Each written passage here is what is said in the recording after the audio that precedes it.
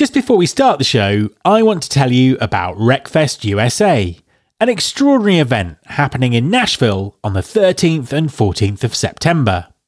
Part festival, part conference, Wreckfest is a unique experience, long established in the UK. I've attended most of them, and I highly recommend you experience the incredible combination of content, networking, and celebration of all that's good in talent acquisition. Wreckfest is coming to America, and I've got a mega discount code for you. Go to wreckfest.com/USA and use the code RF50 to get 50% off your tickets. That's wreckfest.com/USA and the discount code is RF50. There's been more of scientific discovery, more of technical advancement and material progress in your lifetime and mine than in all the ages of history.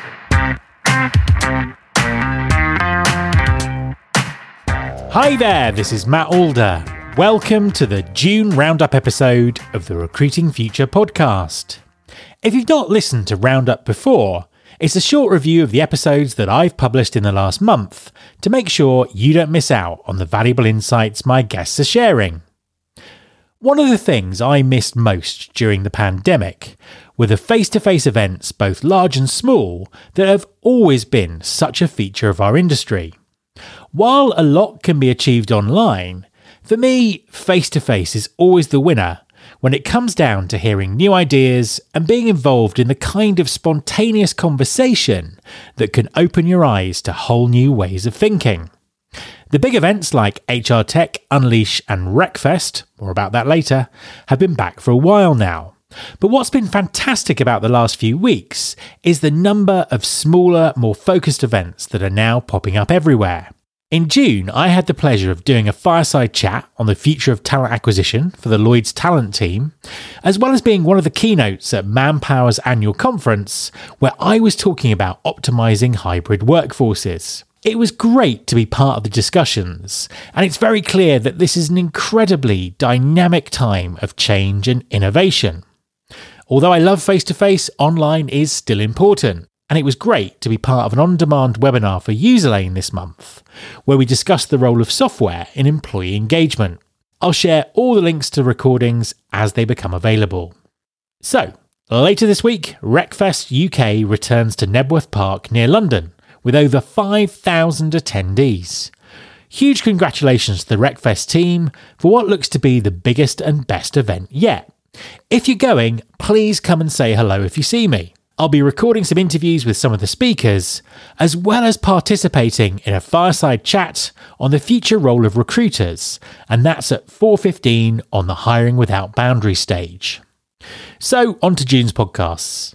And it was a real mix of topics, but the three key themes of disruption, innovation and change were ever present in each conversation. The employee-employer relationship is changing. Employee engagement is at an all-time low, and countless research studies tell us that a significant proportion of the workforce is considering quitting their job. At the same time, despite the economic backdrop, many companies are struggling to get the talent they need due to significant skill shortages in some areas. So, how can employers differentiate themselves and secure and retain the talent they need? A positive work culture has never been more critical, and is a strong differentiator for employers focusing on building one. My guest on episode 527 was Laurie Knowles, Chief Human Resources Officer at Memorial Hermann Health System. Memorial Hermann has had some spectacular hiring and retention outcomes in a highly challenging talent market by focusing on their culture. In our discussion, Laurie talks us through the 5 levers they use to drive culture and the results they're getting. It's very encouraging that an increasing number of employers are committing to play their part in improving social mobility. It's becoming clear, though, that transactional and short-term attempts at talent engagement do not yield the results needed for employers or the communities they seek to engage. So, what can employers learn from non-profits that achieve positive outcomes that do improve social mobility? On episode 528, I spoke to Irene Shi, CEO of Minds Matter Bay Area. This education nonprofit connects driven and determined students from low-income families with the people, preparation and possibilities to succeed in college. Mind Matters Bay Area has been incredibly successful with its mission, and Irene had some critical learnings to share that employers focusing on social mobility will find extremely valuable.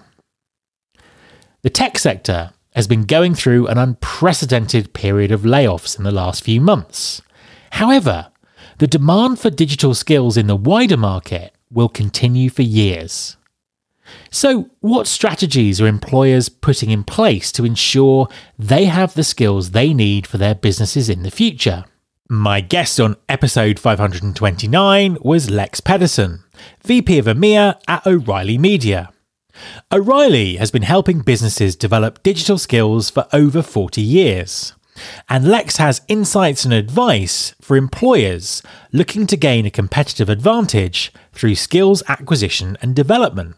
We explored the factors causing digital skill shortages, the way the most successful companies of the next 10 years will think about talent, and the importance of breaking down silos in HR to enable talent mobility.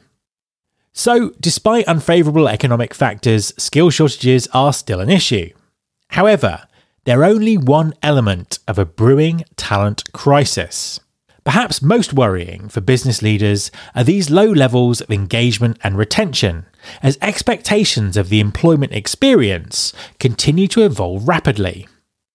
So, what can employers do to build workforce resilience and get the competitive talent advantage essential to drive long-term value? My guest on episode 530 was Tammy Browning, President at Kelly OCG. Kelly OCG has recently published a comprehensive piece of research looking at workforce resilience. In our conversation, Tammy shared the findings and talked us through the 3 strategic pillars that are helping employers to build a resilient workforce. Many aspects of recruiting have changed significantly over the last 2 decades, with technology continuing to drive rapid leaps forward in innovation and efficiency. The candidate experience, though, continues to be a conundrum.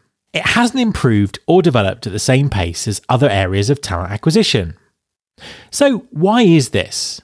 And how can new and compelling business cases be made to drive a better candidate experience? Amy Oviedo, founder and CEO of Recruiting Experiences, was my guest on episode 531. Recruiting Experiences provide fractional recruiting support to employers and training for talent acquisition professionals. Amy is a passionate advocate for the candidate experience and the importance of kindness in the recruiting process. In our conversation, we geeked out a bit about recruiting in the 90s and discussed why candidate experience is still a major issue, despite all the advances in technology since then. We also got into the ideal mix between people and technology and the skills talent acquisition professionals will need in the future. Employers have never had so much data to inform, innovate, and optimize their talent strategies. However, understanding and extracting value from this data is something many organizations are still struggling with. So, how should employers be thinking about data, implementing data-driven talent strategies, and planning for a future of data-based decision-making? Grant Telfer, Business Development Director at TextKernel, spoke with me on episode 531. TextKernel has long specialised in bringing machine learning, AI, and data-driven intelligence to talent acquisition. And we discussed the current state of talent markets, the most useful datasets available to employers, how to extract value from them, and the dangers of not using data to its full potential. Despite current market conditions, engaging with top talent is still very hard. It's even harder if you're hiring for an employer with very little profile or brand awareness in your target talent markets. So, what strategies are employers using to engage with top talent? And what lessons can large enterprises learn from small and agile startups when it comes to storytelling and the effective use of tech stacks? My guest on episode 533 was George Morris, Head of Talent Acquisition at Lindus Health. George has vast experience in building hiring strategies for high-growth startups and has practical advice to share on how TA leaders should respond to the disruption we're seeing in the market. We talked about consistency of storytelling, candidate experience as a point of difference, and how TA should prepare itself for the future. A big thank you to TextKernel for being our sponsor during June. Please go to textkernel.com to find out more about the great work they do. So onwards into July. The Scottish schools are out for the summer, so I'm going to be taking a couple of weeks holiday with the family. The podcast won't stop though. As well as 4 brand new interviews, I'm also going to be replaying some interviews from the archives that I think are particularly relevant to the issues we're seeing at the moment. So don't miss out. If you haven't already, then make sure you're subscribed to the show in Apple Podcasts, on Spotify, or wherever you get your podcasts. Finally, make sure you go to www.recruitingfuture.com and subscribe to our monthly newsletter, Recruiting Future Feast. Thanks very much for listening. I'll be back next time, and I hope you'll join me.